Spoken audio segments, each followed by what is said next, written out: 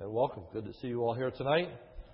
Michael, thank you very much for that ministry in music, and I don't know how we could have had a more appropriate song for tonight. Listen to all those attributes that were listed for the person of God, and the emphasis of the fact that He is the one who was and is to come. And that's what we're talking about tonight, the eternality of God. So thank you very much, Michael, and appreciate the care that you used in selecting that song. We really appreciate our musicians. They add so much to our worship, and they are extremely careful in the selections that they make, the words that are communicated, the truths that are contained in our ministries of music. So I appreciate that very much. Tonight I am beginning a new series on the characteristics or attributes of God. It's very important, for we need to worship God in spirit and in truth. We need to worship the God who truly is, not a God of our own imaginations, a God that we would like Him to be. And there are many idols. We don't fashion many gods today, but nonetheless, there are gods of man's imagination, man's reasoning, people coming up with the God that they want to serve, or that they want to worship, or they want to serve them. So it's important that we understand who God really is. Tonight I look at the subject of the eternality of God, and a question that I think every 3- and 4-year-old has asked at some time, and that is, where did God come from? Who made God? Is there anyone here who has never, ever heard that question? Of course not. I mean, it's about as logical a question as one can raise. Where did God come from? Tonight, our theme is that God is self-existent and the creation was made. Now, in the beginning, that may not be very satisfactory, but I hope as we go on tonight that it will become more satisfactory to you to think about the fact that God is self-existent. So, number one, the Bible teaches that God is self-existent. The meaning of self-existent. Self-existent means that no one made God. He existed by Himself. No one brought God into being. Secondly, eternal means that God has no beginning and no end. There never was a time that God was not existing, and there will never be a time when God does not exist. B, the Bible teaches that God is self-existent. The Bible doesn't explain where God comes from, but rather asserts that God was always there. God always existed. The Bible starts off with God. Genesis 1:1. In the beginning, God created the heavens and the earth. In the beginning, God was there. It starts with God, and then tells us where creation came from. That is, it came from God. God made it. But God was simply there. Literally, in the Hebrew, there is no definite article. It reads, in beginning, not the beginning. Okay, that's a rather poor translation. I know why they do it, because it doesn't sound right in English to simply say in beginning. We want the definite article. We say in the beginning. But the beginning connotates point in time. When we think about the beginning of something, we think of a point in time. But this is indefinite. It's not talking about a point in time, but it's talking about a period of time. Therefore, there is no definite period of time which is the beginning. Rather, eternity past, prior to creation, is simply known as beginning. In the beginning, God was there. There are basically two ways that we measure time. Now, I realize scientifically there are other ways in which time is measured, but basically we think of two ways in which time is measured. One is celestial, by the stars, by the moon. And so the Scripture says on the fourth day of creation that God created moons and stars. And it says for days and for seasons and for months and for years. So on the fourth day, God created that by which we have a tendency to measure time. Stars and moon, etc., etc. Okay, that's the fourth day, and that's how we usually think about measuring time. The other way in which we measure time is by event. By event. You may think in your own period of time. You might talk about before you were married and what life was like before you were married or before you had children. Events have a way of connoting particular time periods. The one huge event that we measure time by is the birth of the Lord Jesus Christ. And we divide our reckoning of time into two periods. BC, before Christ, before His birth, and AD, which of course does not mean after death, but Anno Domini, in the year of our Lord, the time in which Jesus Christ was born and forward. So we have two basic time periods: before Christ was born and since Christ was born. So there is this beginning. Everything prior to the event of creation is beginning. That's the first huge time measurement in the Scripture, creation. And everything before creation is not the beginning, but beginning. There's nothing else to talk about in that period of time other than the fact that God existed. God existed. C. The book of Exodus reveals that God is self-existent. God's name Jehovah means the self-existent one. In Exodus 3:13, it says, Then Moses said to God, Behold, I am going to the sons of Israel, and I shall say to them, The God of your fathers has sent me to you. Now they may say to me, What is His name? What shall I say to them? And God said to Moses, I am who I am. And He said, Thus shall you say to the sons of Israel, I am has sent me to you. Literally, the name Jehovah comes from the verb to be. Okay? The name Jehovah, another theological reference to that is called the Tetragrammaton, because it speaks of the Hebrew letters that form the word Jehovah. In Hebrew, as it was originally written, there were not vowels. There were only consonants. Later in time, vowel pointing was added to help those that were not very conversant with Hebrew, to help readers pronounce particular words. So we have the Tetragrammaton, the letters, the consonants that form the word Jehovah. The rabbis were very concerned about taking God's name in vain. And Jehovah was considered to be a very holy name. There are other titles for God, but the name Jehovah, as opposed to Adonai or Elohim or another name for God, Jehovah was a very, very holy name, thus to be set apart.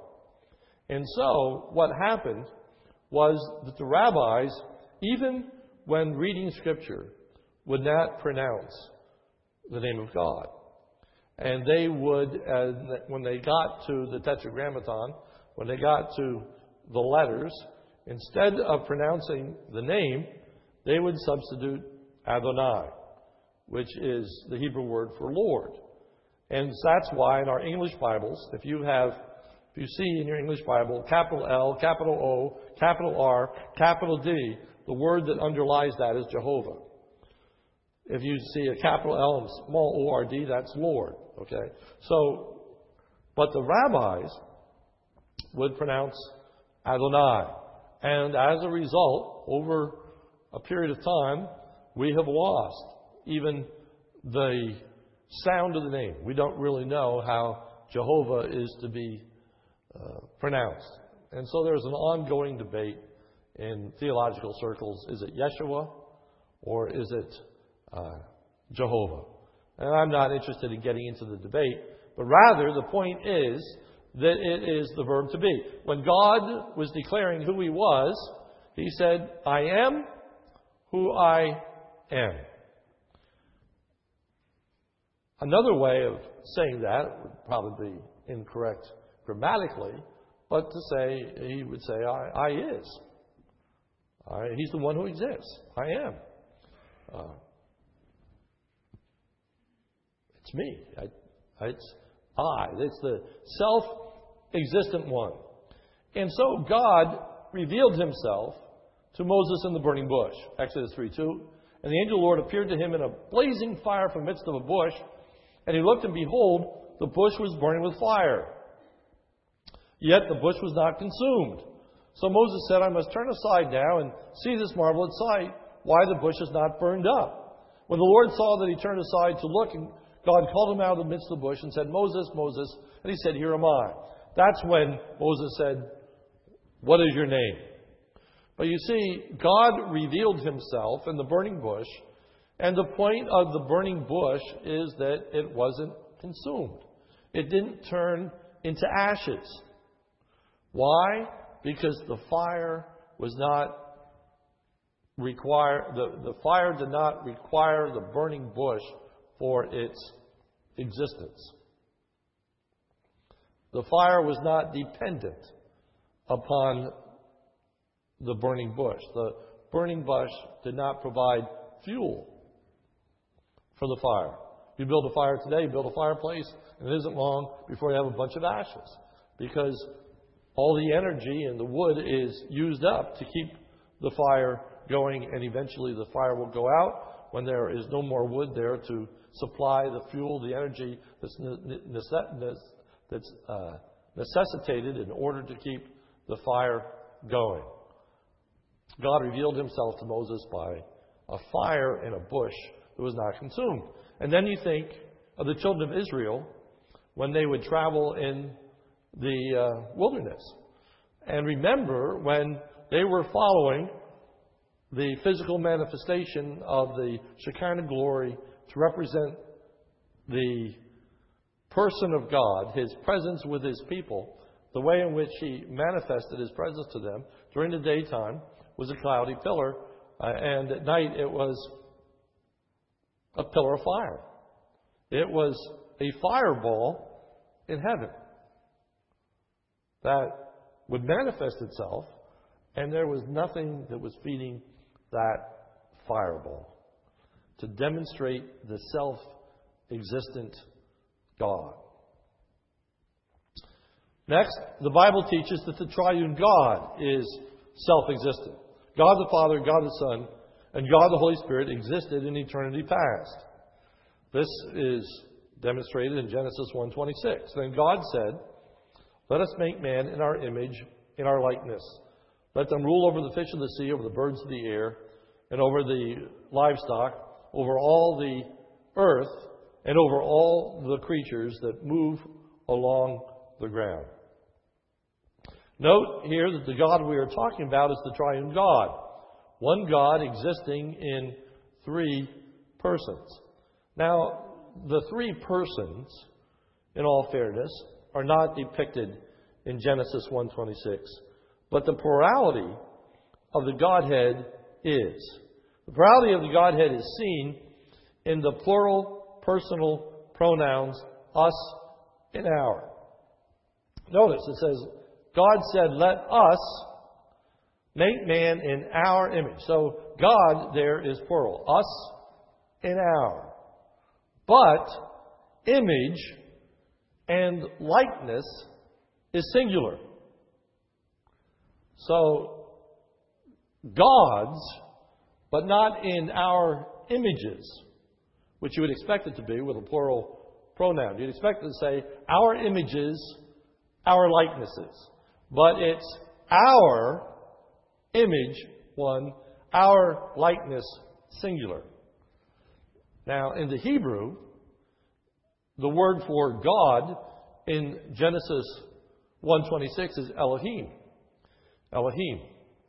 And that is a word. El is the Hebrew word for God. El. God. Im is a suffix. It is the way in which a word is pluralized in Hebrew. So it would be like our S. Okay? So El would be God, and the Im would be S. Gods.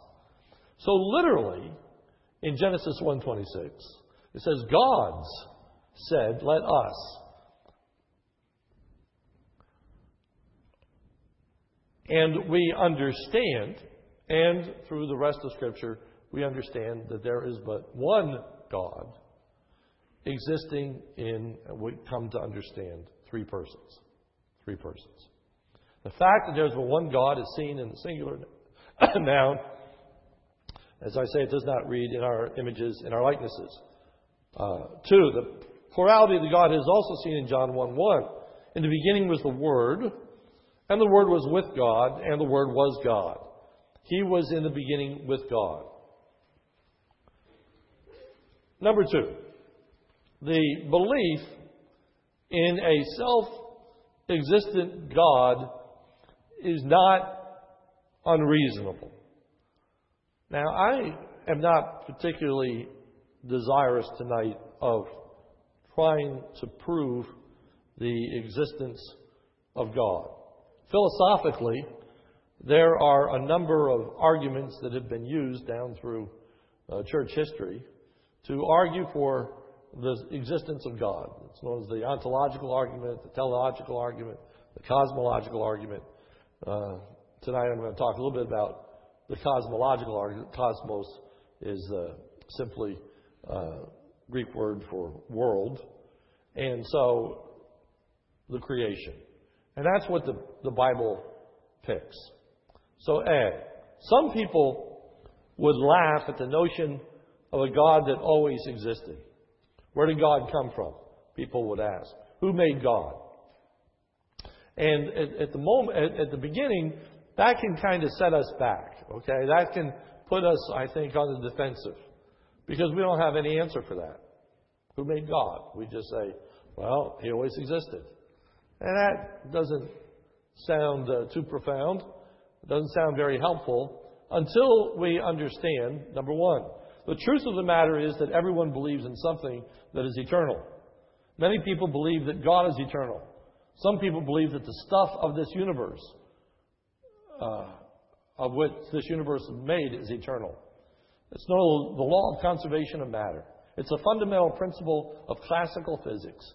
And I imagine everybody in this room just about has had enough science, if you're not 4 or 5 or 6 years old, to know that matter is not created nor destroyed. Matter is not created nor destroyed. Now, if you think about that for a moment, what is that?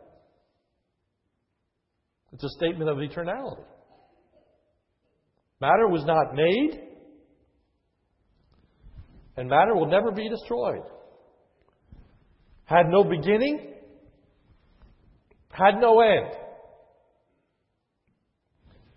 And so, where did the matter, where did the material, where did the stuff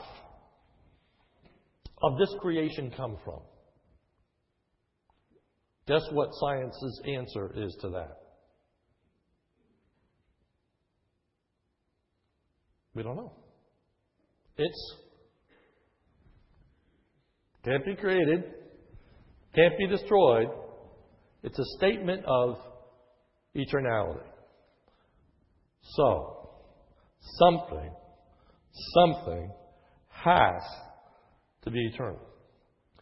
There is no one who's given it any thought that is able to come up with something that is not eternal. So, then too, the logical necessity for the belief in an eternal God. The belief in a self-existent God explains where everything else came from. You got the problem, where did God come from? I don't know. But then it explains where everything else came from. It came from God. He made it. The stuff out of which He made things came from God. Everything came from God. John 1:1. In the beginning, the Word was with God, the Word was God, and all things were made by Him. And without Him was not anything made that was made. However, the belief in self-existent matter does not explain where everything else comes from. To say that the stuff from which everything else came still doesn't answer the question. Example, where did life come from? Because a basic tenet of science is that nothing living can come from something non-living. Where did life come from? There are a lot of questions that cannot be answered if our understanding is that it's matter which is eternal as opposed to God which is eternal. So all I'm trying to say tonight is don't apologize and don't feel stupid if someone says to you, where did God come from? As soon as they are ready to explain to you where matter came from, then feel stupid. But until someone is able to determine where matter came from, other than God,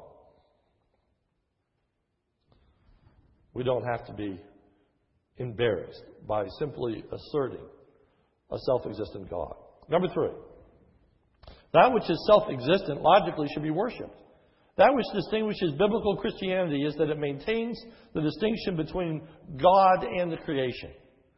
That is huge. For in most religions, if they do not believe in the God of the Bible, somehow God is intermingled with creation. You think about pantheism, in which God is in all things, for example. Atheism, there is no God. But in biblical Christianity, God is distinct, separate from His creation. In Genesis 1:1, in the beginning, God created the heavens and the earth. When the Scripture teaches that God made the heavens and the earth, it means that God created the universe and all that is therein.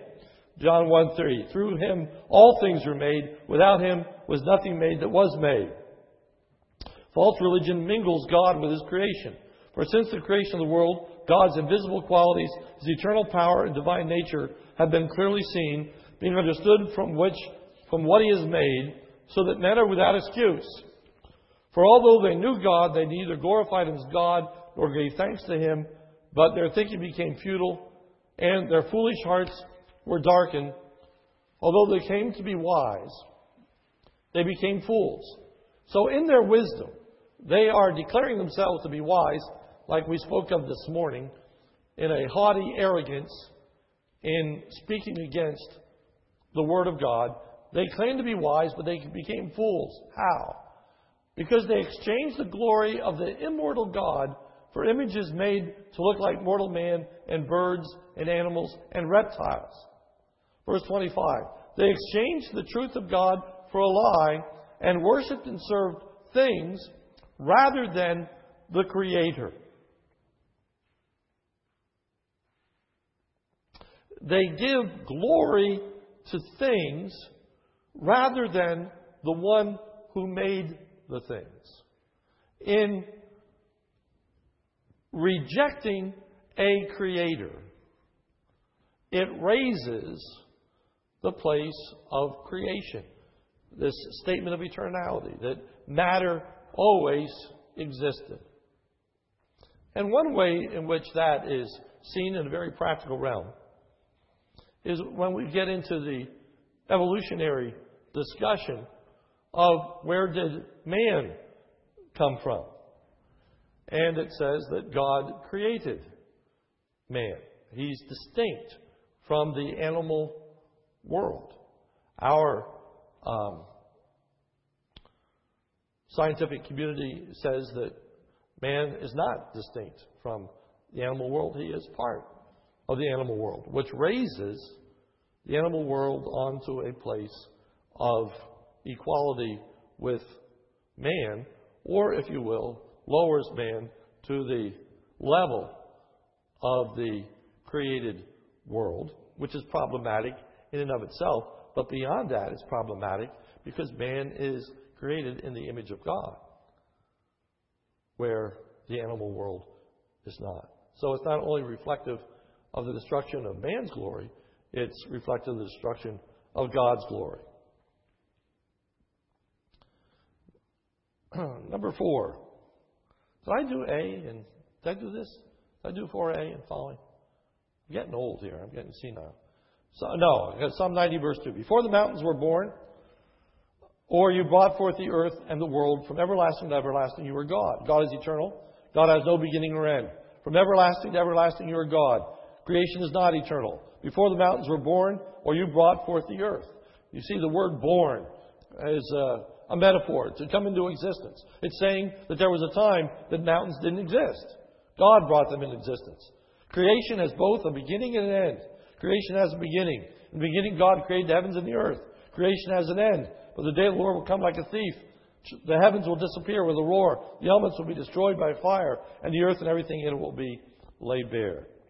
Number 5. The Bible teaches that God made all that is made out of nothing and out of things that He had made. The Bible teaches that God made some things out of nothing. In the original creation, there was nothing but God. So God had to make even what things are made from. Okay? That is known as creation ex nihilo, which means creation out of nothing. God had to make some stuff with nothing to use. There was no matter. There was nothing pre-existing for Him to mold or to shape or to fashion or to make something else out of. God started with nothing.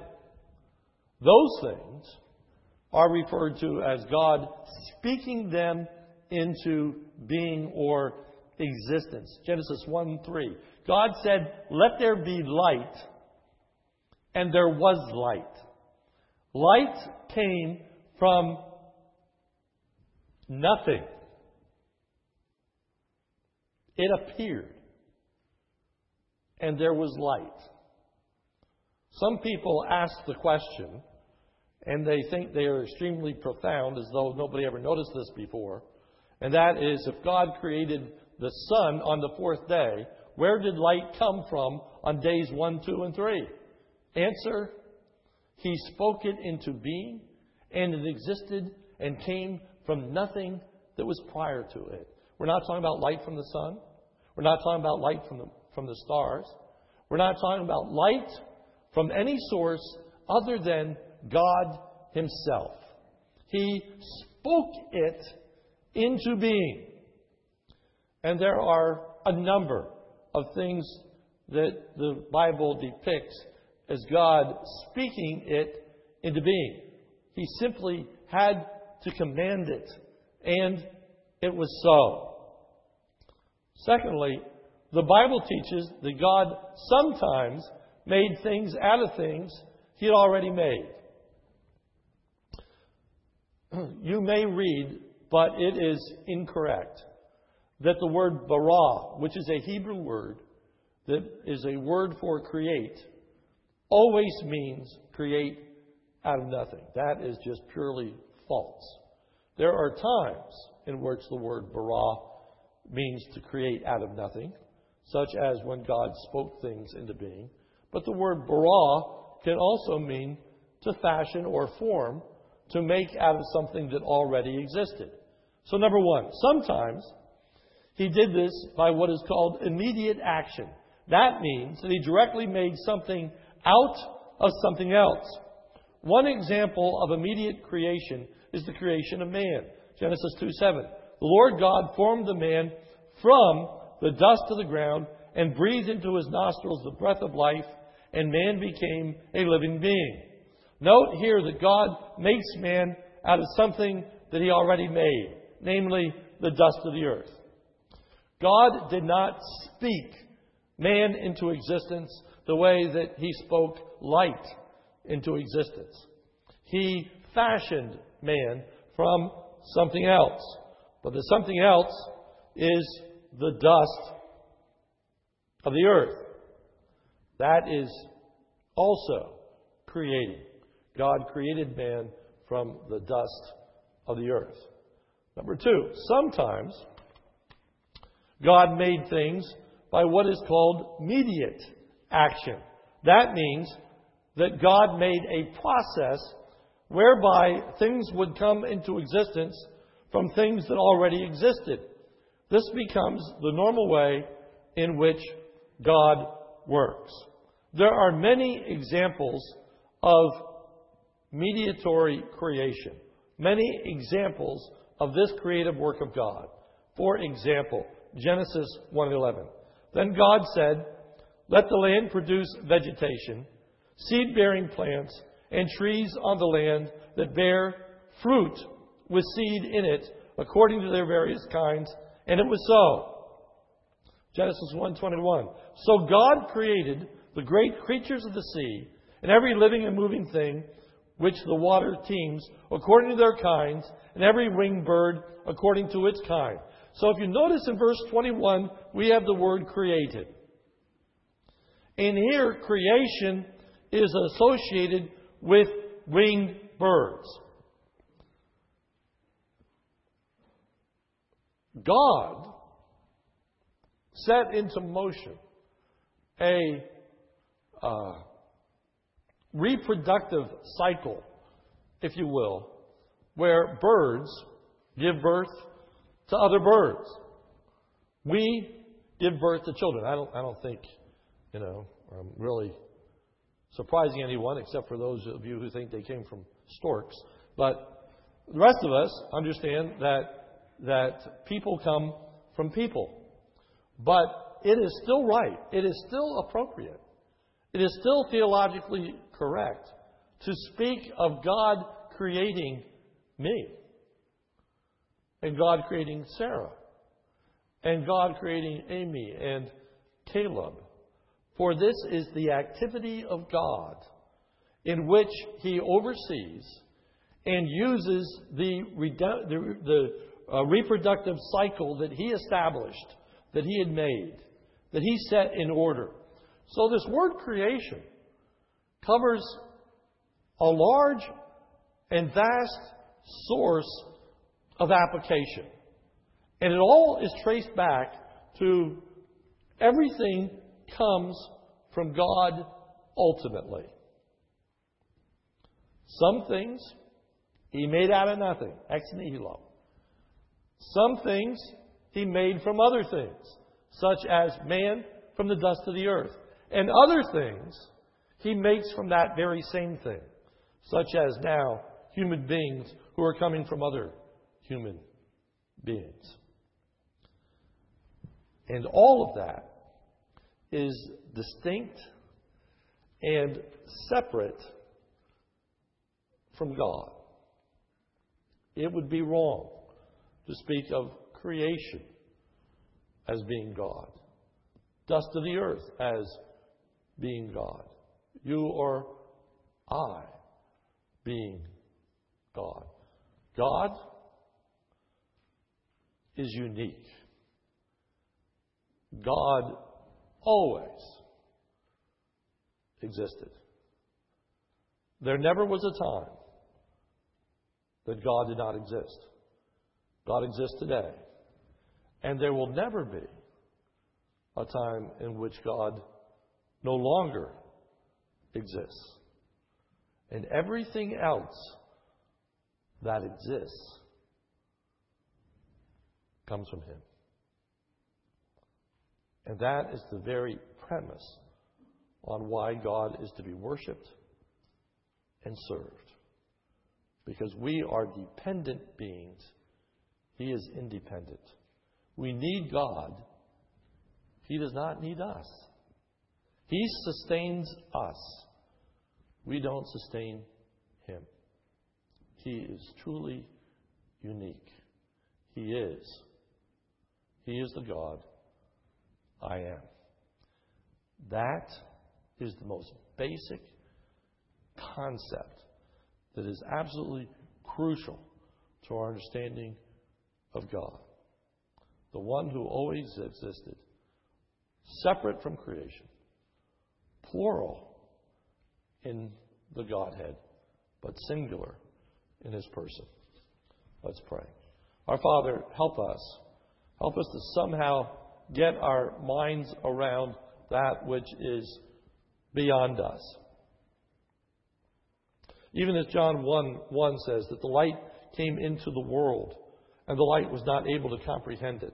Lord, we can't engulf you. You are infinite, and we are finite.